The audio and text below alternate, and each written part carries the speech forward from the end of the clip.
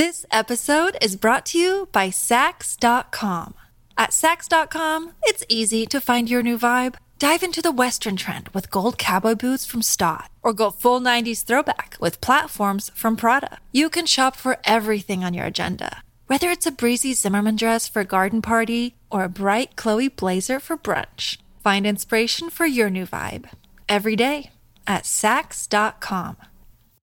Hello, everybody. This is Marshall Poe. I'm the editor of the New Books Network. NBN listeners like to read books and buy them. So we thought we'd tell you that right now, our friends at Princeton University Press are having a remarkable site-wide sale. You can get 50% off books, including ebooks and audiobooks, with the code 50, F-I-F-T-Y, at checkout until May 31. You can save some real money on Princeton University Press books. I encourage you to go there and check it out.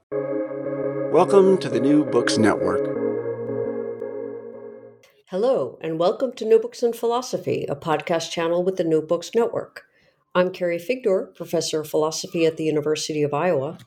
I'm co-host of the channel along with Robert Talisse, Sarah Tyson, and Malcolm Keating. Together, we bring you conversations with philosophers about their new books in a wide range of areas of contemporary philosophical inquiry. Today's interview is with Michael Gill, professor of philosophy at the University of Edinburgh. His new book, A Philosophy of Beauty, Shaftesbury on Nature, Virtue, and Art, is just out from Princeton University Press. The third Earl of Shaftesbury was a troubled soul, negative, misanthropic, and deeply troubled by his negativity and misanthropy. In his book, Michael Gill shows how Shaftesbury's efforts to work on himself resulted in his becoming one of the first philosophers writing in English to develop an aesthetic theory. Shaftesbury conceived of beauty as order or harmony, exemplified by wild nature just as it is created by God, in sharp contrast to the prevailing 17th century European view that nature was sinful and needed to be altered for human purposes before it could be aesthetically valuable. Gill explains how Shaftesbury argued for seeing our lives as works of art and shows how he responded to critics who claimed that admiring beauty was something that only rich lords like himself could afford to do. Instead, Shaftesbury claimed, even the lowly mechanic is inherently invested in good craftsmanship and in making himself a good person. Let's turn to the interview. Hello, Michael Gill. Welcome to New Books in Philosophy. Thanks very much for having me. I'm looking forward to our conversation about A Philosophy of Beauty, Shaftesbury on Nature, Virtue, and Art, which is just out from Princeton University Press. Before we get to talking about Shaftesbury and his philosophy of beauty, tell us a bit about yourself. I mean, your own philosophical background and your interests and how you came to write this book. Thanks. Well, I didn't get into philosophy by design.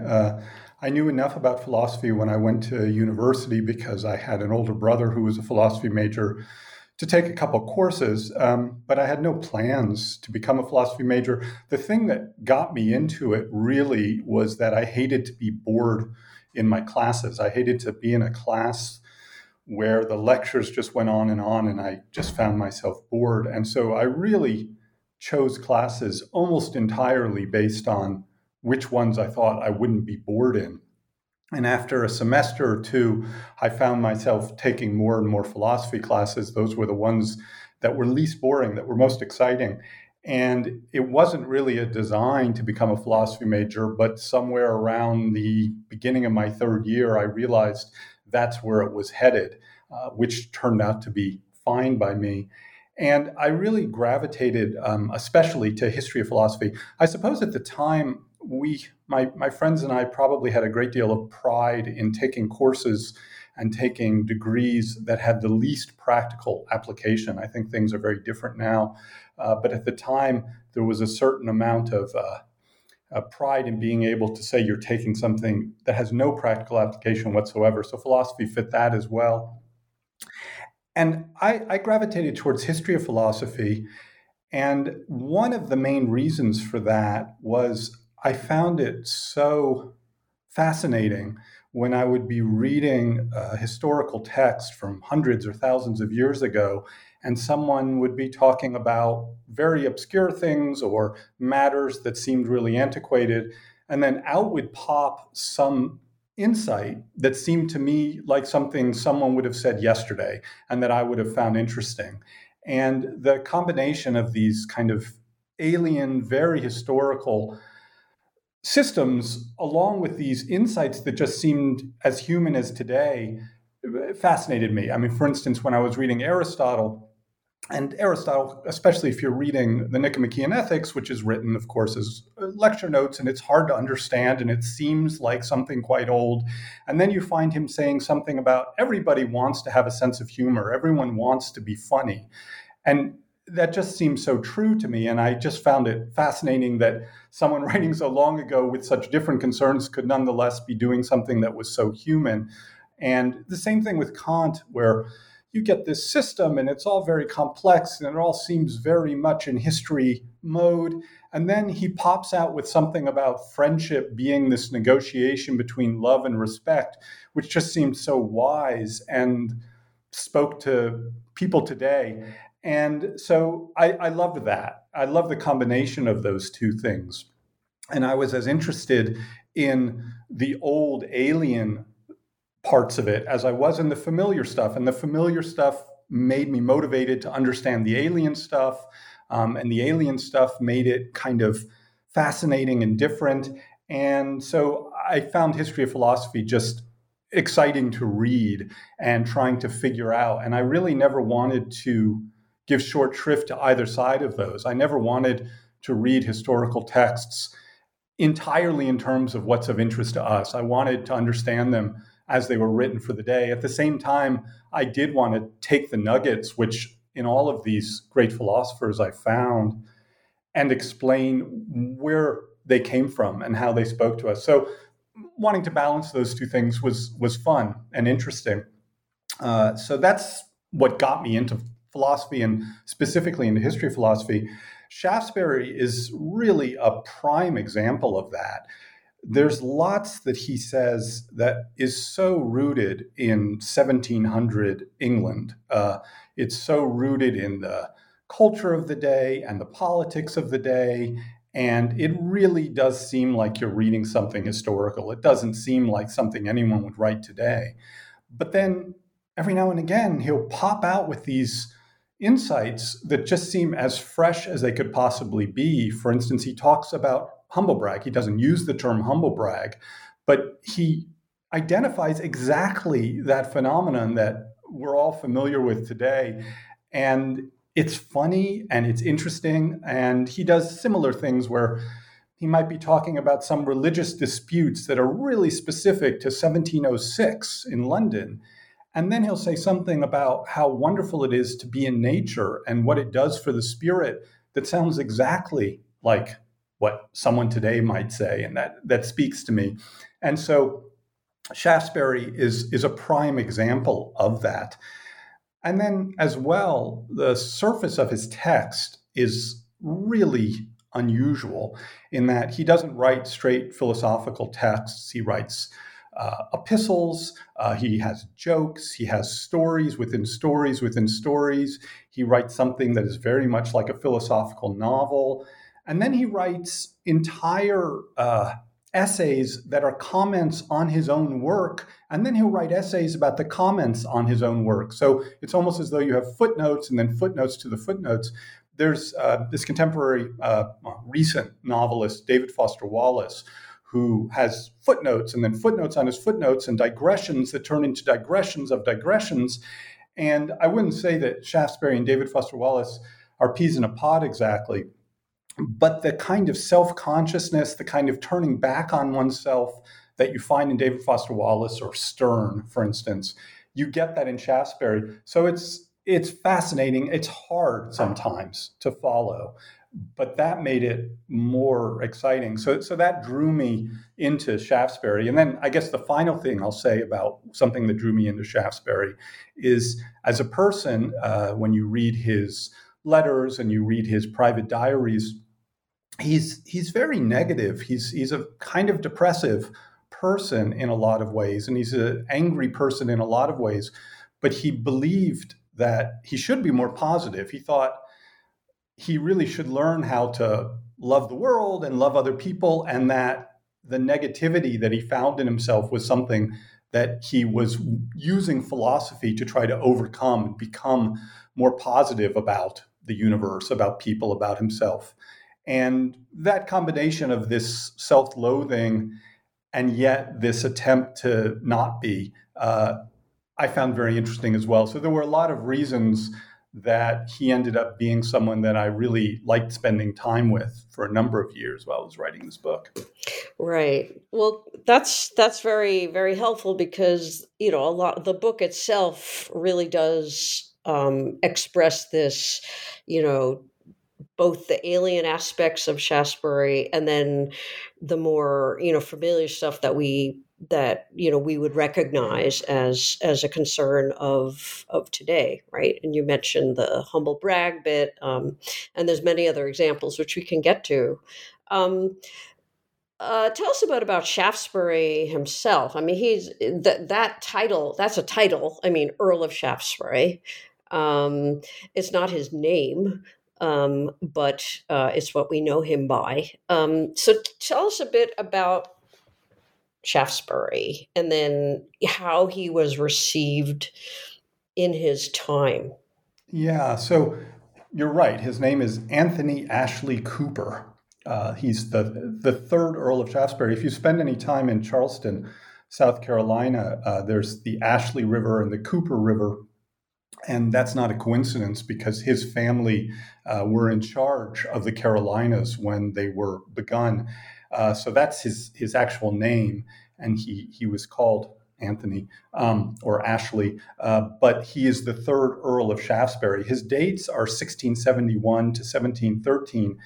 And the historically really significant figure in his early life was his grandfather, who was the first Earl of Shaftesbury, who was also Anthony Ashley Cooper, who was in his day in the 1660s and 1670s probably the most powerful politician, or at least one of the most powerful politicians in Great Britain, and was a founder of the Whig Party and was instrumental in trying to exclude the Stuarts from the throne, and who eventually laid the groundwork for the Glorious Revolution.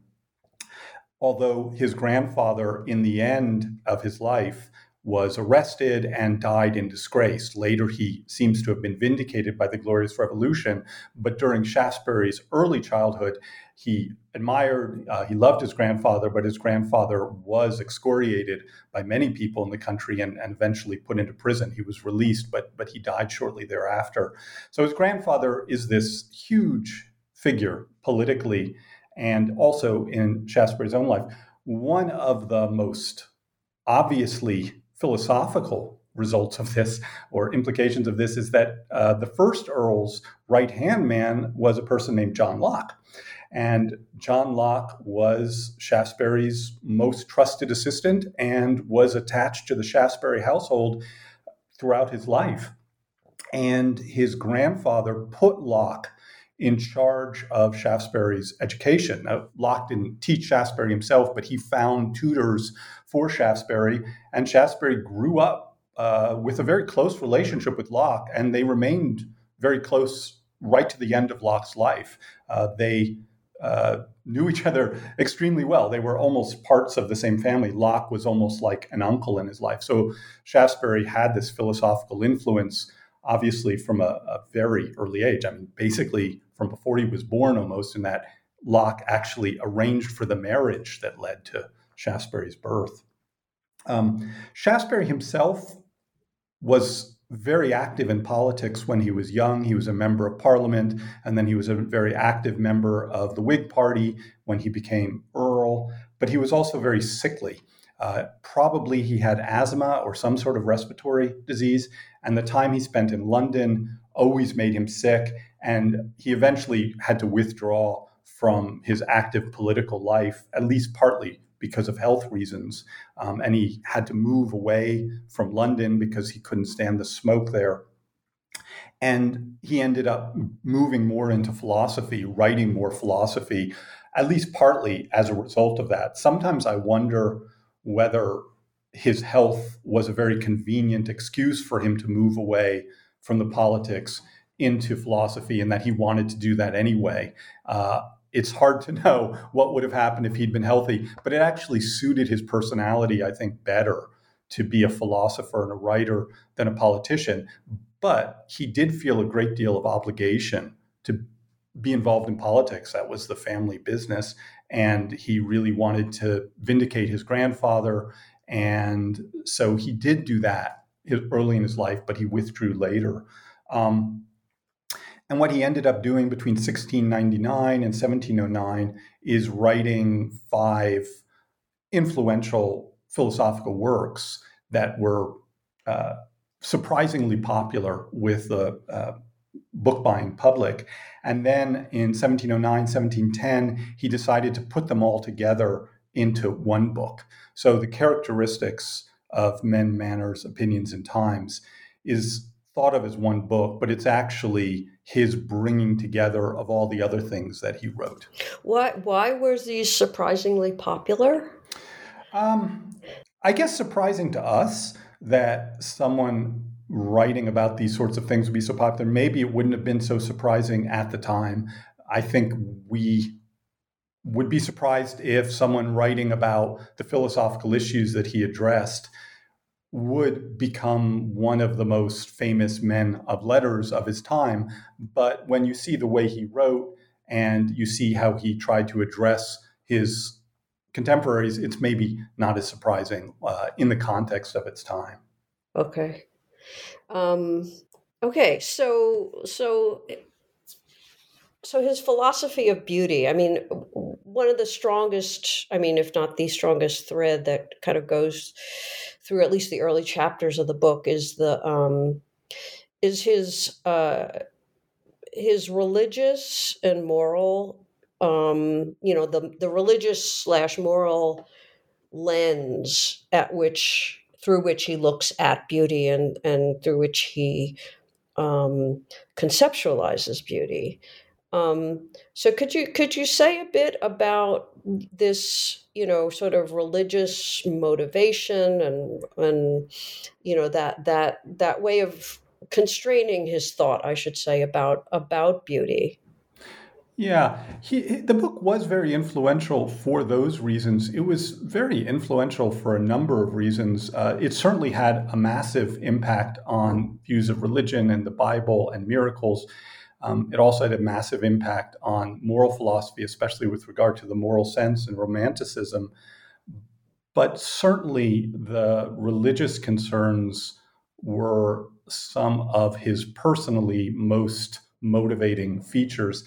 Early in his life, or at least when he was in his 20s and he was beginning to write, he very much believed that he should be feeling great love for God. He should be feeling great love for the world. He should feel gratitude.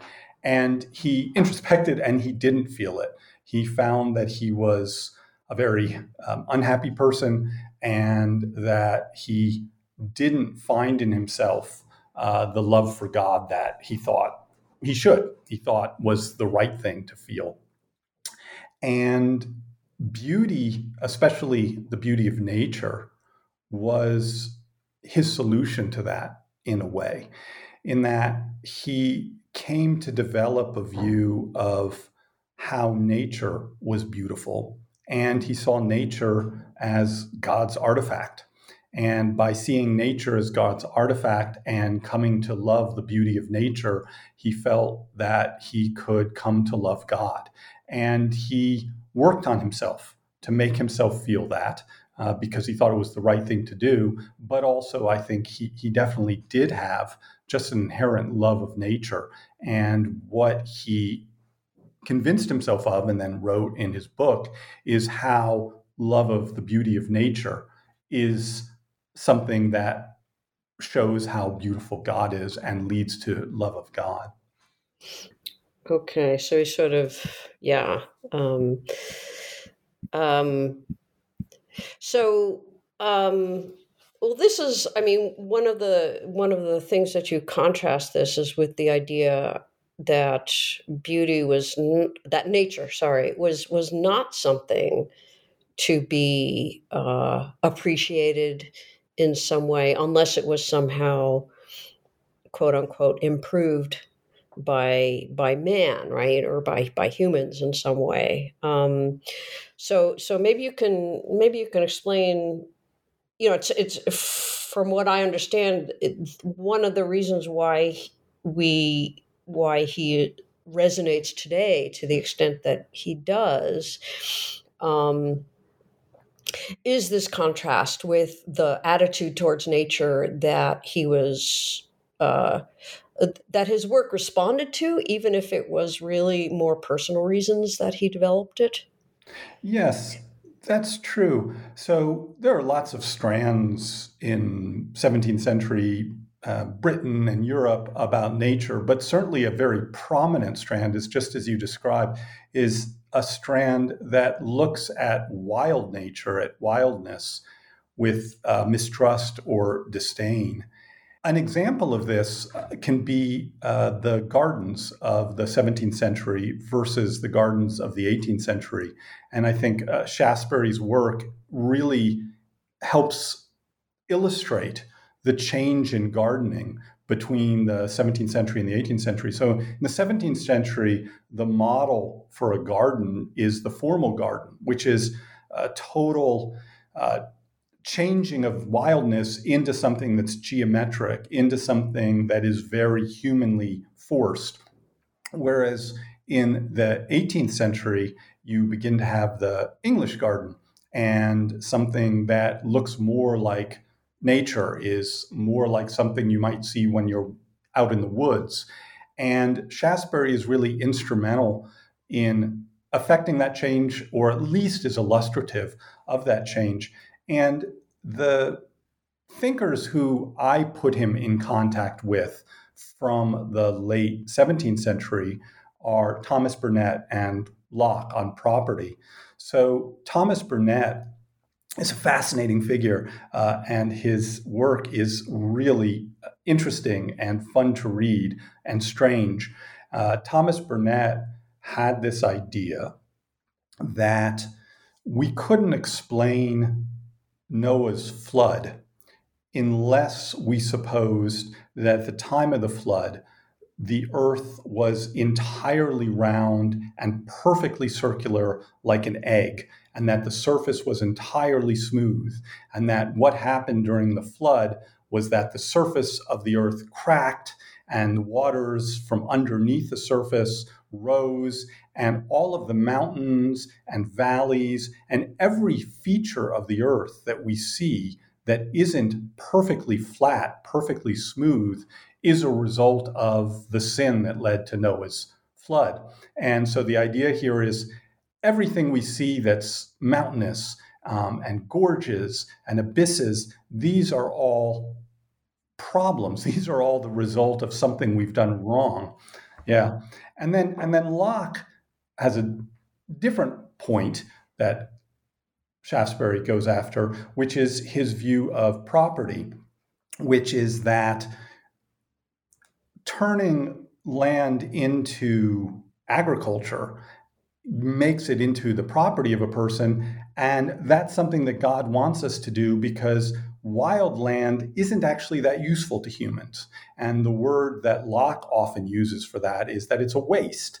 It's just a wasteland. It doesn't do any good for humans. What does good for humans is when we change wild nature into something that serves us.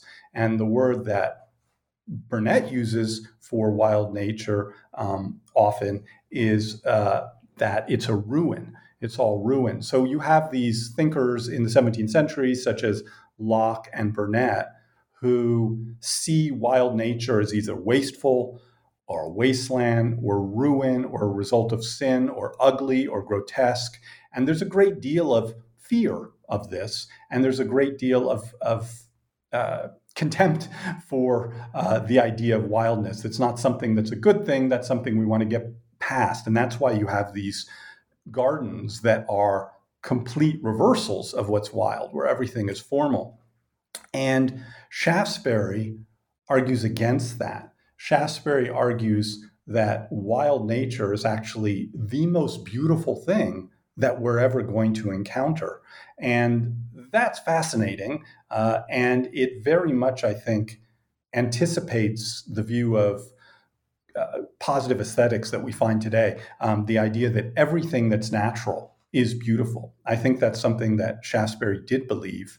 And it gets into what his particular view of beauty is and why nature had that, which we can discuss. Yeah, so that's obviously. So why would that be the most beautiful? Right. It's because his conception of beauty is of harmony or order or balance, where lots of disparate things all are brought into a perfect system. So he uses the word system a lot. And the more complex the system, the more different things are brought into greater harmony, the more beautiful it is. So there are very simple beauties of very, very simple systems, which are beautiful, but they're not that beautiful. But then as things get more complex and you have more and more pieces that are more and more different, but they all fit together more and more perfectly, they become more and more and more beautiful. Well, And what, yeah, sorry. Yeah. I mean, continue, but as you go, I mean, it would seem like the the tended garden, the tended field would be a better example of that than wild nature. Yeah, so he addresses this directly. He actually speaks quite a bit about those gardens, and he says that's a very superficial. It's a superficial kind of order. There is order there. He doesn't deny it. It's not as though he thinks those are grotesque, ugly places. But what he thinks is that wild nature, when you understand it, you realize that its order is so much more complex than the formal garden. So he contrasts very explicitly the very limited kind of basic order of a formal garden versus what happens when you understand an ecosystem. Now, he doesn't use the word ecosystem, but he uses the word system. And I think if he had the word ecosystem, he would have used it because that's what he's talking about. The way all the different species fit together to create this balance. So he has this idea that all of the different plants and animals come together in this balance to keep an ecosystem in order. And that requires understanding. The problem with people like Burnett and Locke is they don't understand that. They didn't look into that. But when you look into it, you find that the order there is so much richer, so much more complex than the order of a formal garden. It's also ordered temporally and not just atemporally. It's ordered over time, the way these things develop. And so this is a view that I think really is extremely similar to a contemporary view in environmental aesthetics, the idea of a cognitively rich appreciation of the beauty of nature, cognitively rich in that it's not something that you're going to get without knowing a fair amount about how things work. I mean, you can look at a sunset and that might be beautiful, but if you look at the way trees and animals working together in a forest, you might not see the beauty. But then when you learn more about it, you learn more about how these species interact, you learn more about the various connections between them, then you begin to see the systematic nature of it all, the way it all fits together, and then you find it beautiful. So it's cognitively loaded, it's cognitively rich, in that you actually need to learn about these things in order to see the beauty. But it's also something that he thinks everything in nature eventually has, and that's this notion of, in contemporary environmental aesthetics, called positive aesthetics, which is anything natural is beautiful. Well, it certainly takes man out of the equation, and it sort of gives a direct, what's beautiful is what God, like in some sense, directly kind of designs. as opposed to man sort of being a middle term in creating beauty. And I'm just wondering, I mean, he is responding to this idea that you know, of nature, of the wildness, somehow being a reflection of man's sin. So how exactly does he eliminate man from the equation? Well, I don't know if he eliminates man entirely in that, as we'll probably get to, he has a lot to say about art, and I think he does love art. So man-made beauty is also important to him. It's not as though he thinks it's that isn't really beautiful, but he does think it's probably a lower kind of beauty.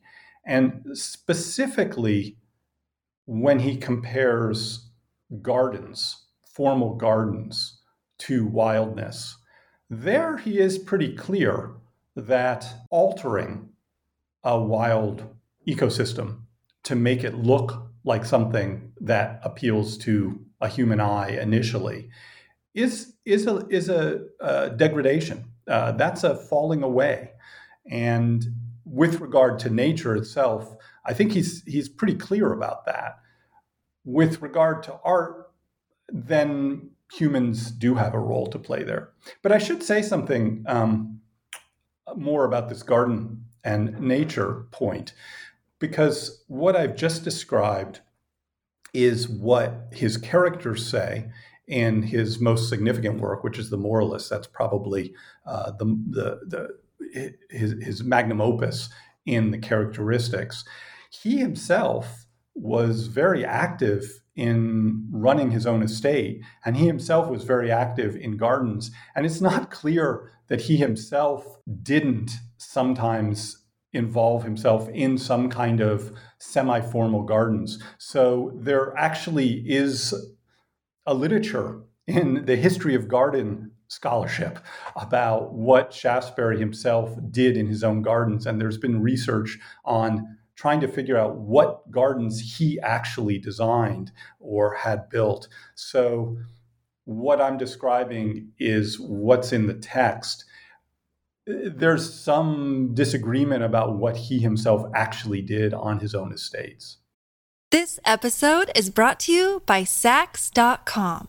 At Sax.com, it's easy to find your new vibe. Dive into the Western trend with gold cowboy boots from Stott, or go full 90s throwback with platforms from Prada. You can shop for everything on your agenda, whether it's a breezy Zimmermann dress for a garden party or a bright Chloe blazer for brunch. Find inspiration for your new vibe every day at Sax.com.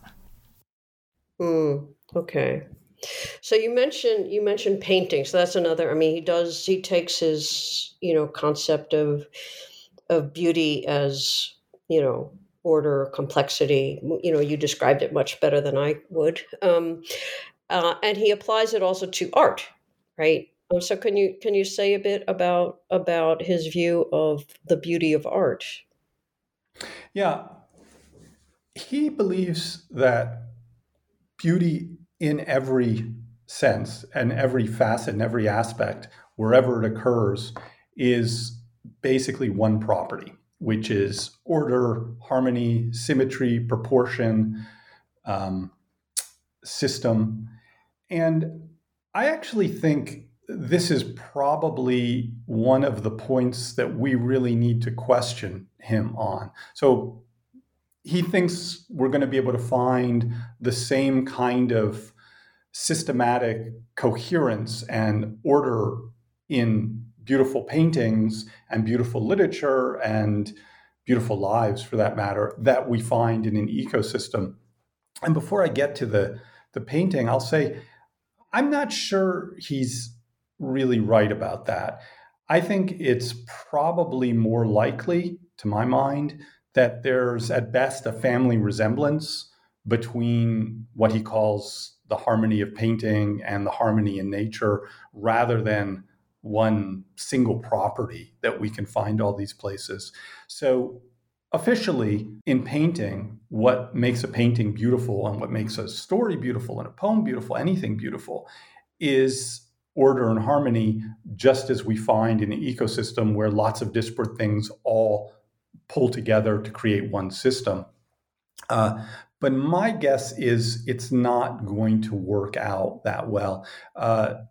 Isaiah Berlin has this essay, the Hedgehog and the Fox, in which the fox knows lots of things, but the hedgehog knows only one thing, but it's very important. And in that essay, what he says is that Tolstoy was a fox who thought he should be a hedgehog, or who wanted to be a hedgehog. That Tolstoy was someone who had all of these different ideas about all these different things, but thought that what would really be the right thing is if he just had one big idea about everything. And I kind of think something is similar about Shaftesbury.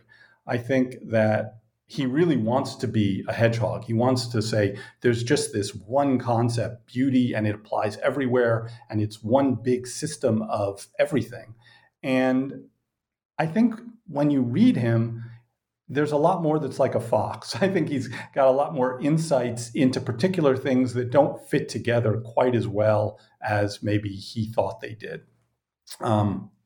That's a preface. But with regard to painting, yeah, he thought that what made painting beautiful was system, but it's complicated when painting is representing human action, because then that brings in a moral dimension which you don't have in nature, not in the same way. So when a painting represents human action, then there are going to be other aspects of what makes it beautiful as well. Uh-huh.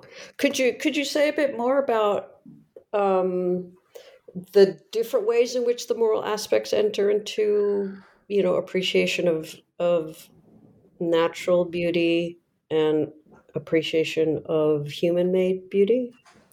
Yeah, so what makes nature beautiful doesn't really have anything to do with representing human action.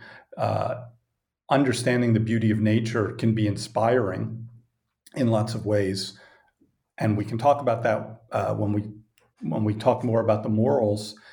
But he doesn't think that there's some way in which the beauty of an ecosystem somehow represents anything human. And there's some art that is also non-representational. So I don't think he would say music needs to represent virtue in any kind of significant way. It represents, it exemplifies order, perhaps, and proportion and balance, and certainly harmony. But it's not as though it has what we would think of as moral content. But with regard to painting, if painting represents human action, and he was interested in history paintings, which do represent particular events, particular actions, then its beauty is going to consist of two different aspects. On the one hand, it's going to consist of the merely formal aspects of color and shape and line, and a beautiful painting will have to be harmonious in those purely formal respects. But a painting that represents human action, if it's going to be beautiful, also has to represent human action in a way that captures what virtue means to us. That doesn't necessarily mean only representing virtuous action, but it means representing action such that virtue is good for a person and vice is bad for a person, because he thought that was the truth about virtue and vice. So it also has to represent properly the way virtue and vice actually figure in human life. So there are the formal aspects, which it shares maybe with nature, maybe with music, but then there are also the moral aspects specific to its particular representation of human action. Mm-hmm. Okay. Well, so you mentioned at the very beginning, that he was an angry person and unhappy and negative. And I just wanted to explore that a little bit. the extent to which this was, in a way, a prophylactic or a sort of a self-therapeutic philosophy in order to, because he noticed his own native dislike of people. I guess. I mean, I'm taking this from your book, so please be more specific. Noticing this, and then of course condemning it as, I shouldn't feel this way. I should love all of humankind, and I don't. Could you explore a bit more about, his own sort of perceived shortcomings in terms of how he should feel about being virtuous, and how that gets, I guess, developed, I suppose, in his concept of beauty. Yeah, let me preface that by talking about the difference between his private diaries, his private notebooks, his Ascomata, and what he actually published. This is one of the really interesting things about Shaftesbury, I think, or at least it interested me. So he kept these exercises, these notebooks, which are called Ascomata, these exercises, and they weren't meant for publication. They were meant for his own self work, and they include a great deal of self-loathing and expression of how difficult he finds it to be with other people, and chafing at the role that he feels he has to adopt. And it's very passionate and overwrought at times. It also has a great deal of stoicism in it. So almost every page of his notebooks, he says something about Stoic philosophers, and he was very much trying to use Stoicism. He was trying to become a Stoic to deal with this issue, and he thought that was what he should be doing. And so there's a great deal of Stoicism that comes out as he's trying to deal with the situation. In his published work, you don't find that at all. You find some stoicism, and there are some people who think that he has all these clues, and that if you know where to look, you see a lot more stoicism than initially appears. And I think there is something to that. But at least if you're reading it without looking for it and not knowing that it's there, you're not going to see much stoicism. And an even greater difference is just the style. His persona in the published works is not at all overwrought. It's very bemused by things. It's kind of distant. It's serene. And he thought that's the way he should write. That's how your published writing should be. And while he was definitely working on himself, he believed, I believe, that his work should be helping other people as well. And he didn't think that that kind of overwrought writing was good for helping other people. He thought a text that was more pleasant to read, more polite, and more entertaining and wise was the way to reach people. And he thought that was the kind of writing that had to be done. And my guess is, in his public life, he also was very polite. And I don't think in his public life he would have presented as the kind of person that you would expect if you read his notebooks.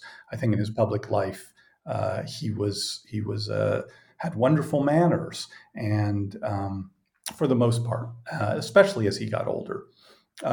So anyway, that was a preface to your question, to answering your question, but now I can't recall what the question was exactly. Well, it was just, the way in which his kind of working on himself, how his philosophy of beauty was an outgrowth of that, in a way. He thought that was a way that he could bring his emotions into line with his beliefs about what was true about the world and true about virtue, and bringing to mind the beauty of things, the beauty of nature, also the beauty of art, was a way of fashioning his emotions, making his inner self something more in line with what his rational assessment of what virtue and the way of the world really did suggest. Um, and the beauty of nature was a big part of it, but beauty of art as well. But in addition, his notion of beauty is as much a first personal concept as it is a third personal concept. So when he's talking about beauty, he often is discussing our assessments of the beauty of other things. But more importantly, he thinks that when he's talking about beauty, he is taking the perspective of an artist who's trying to create something beautiful, not because he thought he was speaking to artists, although he did want to speak to artists, especially in his later works, but he thought we should view our own lives as a work of art. We should view our own selves as something like a work of art.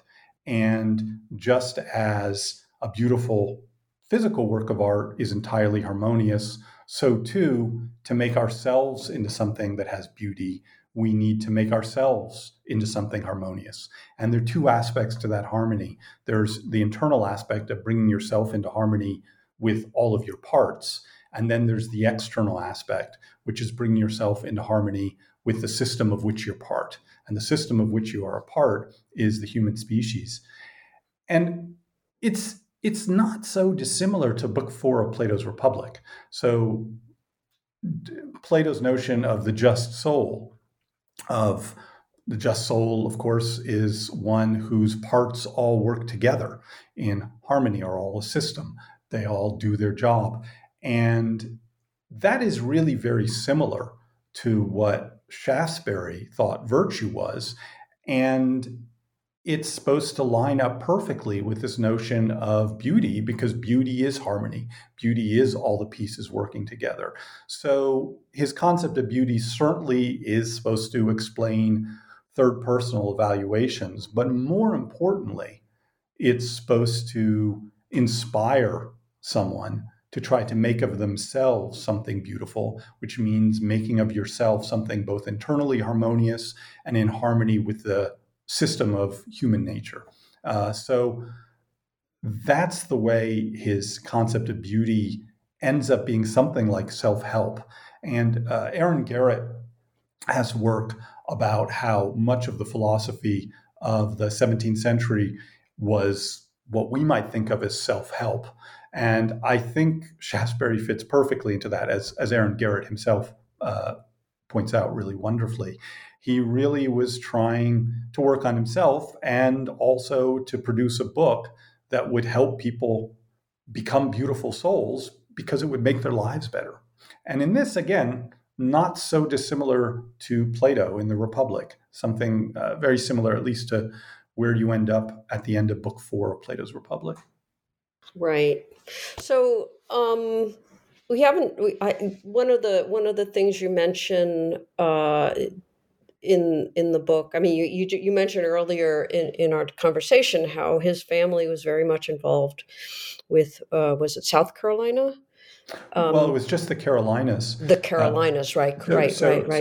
Yeah. Right. Which I mean, ground zero for slavery, right? Right. And also you mentioned in the book, although not just now, his particular attitudes towards women. Mm-hmm.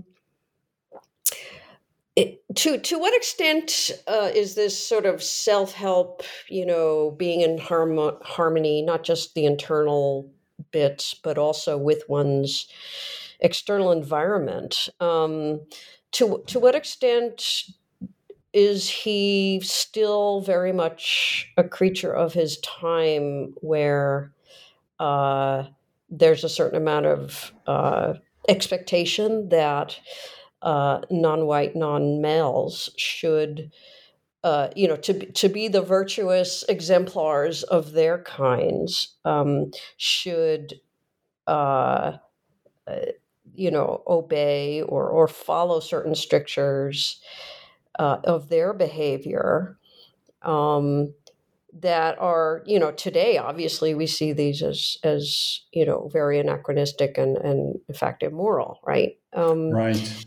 Uh, Yeah. how did you see in his work? I mean, is there any struggle with this, or is he just like, of course, women and people of color and everything should be should act in a subordinate way?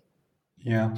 Yeah. So I do not think Shaftesbury's is defensible in these regards that you're speaking of. So let me just start by saying it is not my intention to uh, defend Shaftesbury on these matters. I think what you're pointing out, his views on women and on race, are of a time in the worst sense.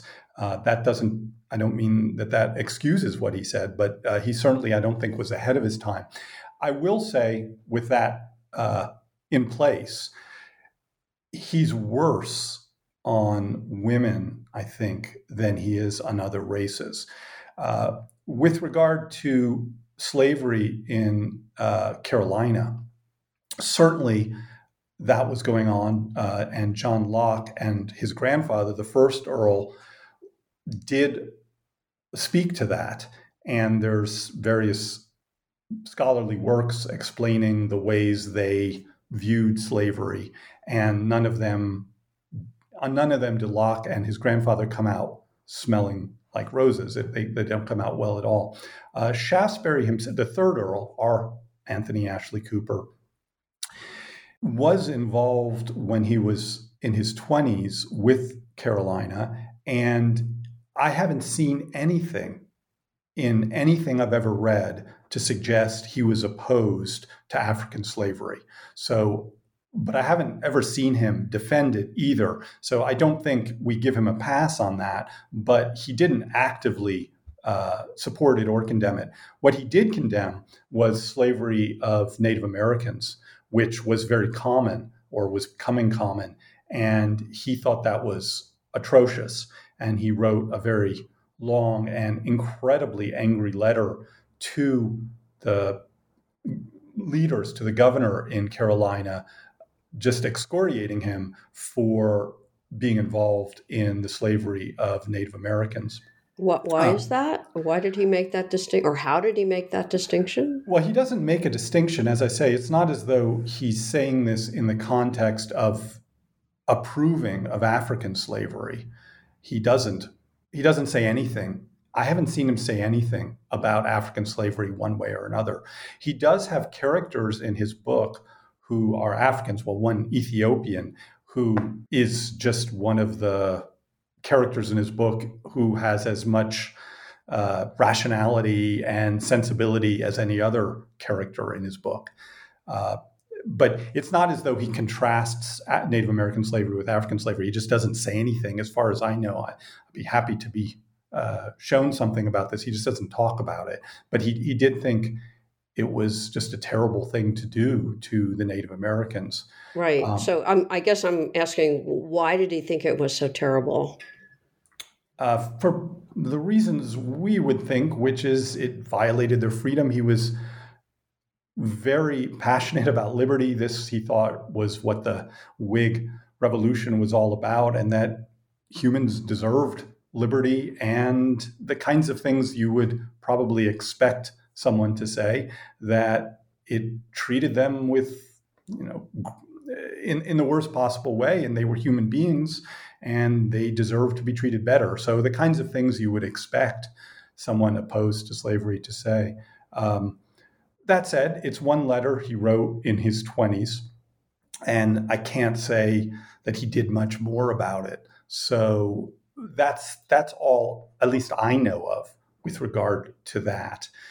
With regard to women, it's worse in that he does actually identify virtue and strength and order and harmony with the masculine. And he does think, and these are generally offhand comments, it's not as though he goes into great depth on it, but he does, in his offhand way, associate the feminine with disorder and confusion and lack of clarity in a kind of stereotypical way that doesn't rise above 1700 Europe at all. So I think that is definitely part of his view. Another aspect that interested me is that he does also say a number of anti-Semitic things throughout his text. There are anti-Semitic comments, but when you look into it, again, I don't mean to defend him on this, but when you look into it, he actually seems to be using ancient Israelites as a stalking horse to criticize early Christianity. In this, he's almost like Nietzsche, in that when he's criticizing Jews, it's more by way of criticizing something about Christianity, or at least there's part of that. But yeah, these parts of his text cannot be denied. They're there. Okay, so I mean, we're getting close to the end here. So I just wanted to, as a final sort of substantive question about Shaftesbury, what would you think? I mean, given all these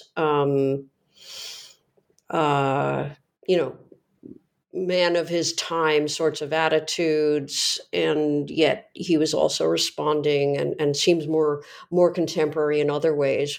What would you say would be his greatest contribution, I suppose, to us as the way we approach nature and the nature of beauty today? I mean, what is it? You talked, at the very beginning about, these little bits that kind of pop out.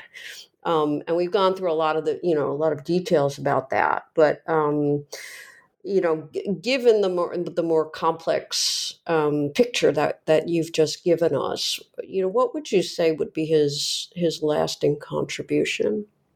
Yeah, ways in which, just from the field of philosophy, that I think he made very significant contributions involve a number of different areas. So with regard to moral philosophy, his most lasting contribution, I think, clearly was the development of the moral sense and moral sentimentalism. The moral sense, moral sentimentalist view of Hutcheson and Hume and Smith comes right out of Shaftesbury. Shaftesbury is a very clear antecedent to all those. Smith didn't talk about him that much, but Hutcheson and Hume were incredibly influenced by Shaftesbury. He's the most significant early developer of moral sentimentalism, the moral sense school. Another huge contribution is he's one of the first, I don't think it's possible ever to find the first of anything, but he's one of the first writing in English to develop an aesthetic theory. And I think in some ways he's the initiator of aesthetic theory, at least writing in English. A third contribution that I think is incredibly important, although nowadays probably isn't as salient, is his criticism of certain ways of reading the Bible, his criticism of miracles, his plea for rationality in religion. I think he was decades, maybe a century ahead of his time in his view of how we should read the Bible and his criticisms of certain kinds of religion based on uncritical acceptance of what's in the Bible. And then, of course, his view of nature, I think, is really seminal. But with regard to maybe circling back to what you were asking about how he speaks to us today in a kind of personal way, in his time, he was criticized in very scathing terms by some of his contemporaries for making beauty out to be so important. And the criticism that people like Berkeley and Mandeville and Astel raised is that's easy if you're rich. If you're a rich lord, then sure, caring about beauty makes a lot of sense. But if you're a normal person, then you're going to care about all these other things, and beauty is not that important. And in fact, what they thought is Shaftesbury was developing a philosophy that was purely a reflection of somebody who was so rich he didn't have to worry about anything and could just have his head in the clouds and be concerned with beauty. And that makes for good copy. I mean, you can make some pretty good cracks about this. And Mandeville and Berkeley, they're very funny. And it's fun to read, and it sounds really like, oh, they got him. They got him. And I like to read that as much as the next person. But I think Shaftesbury himself actually answers that charge. And to my mind, he answers it convincingly. So he discusses what he calls a mechanic. We would say, a worker.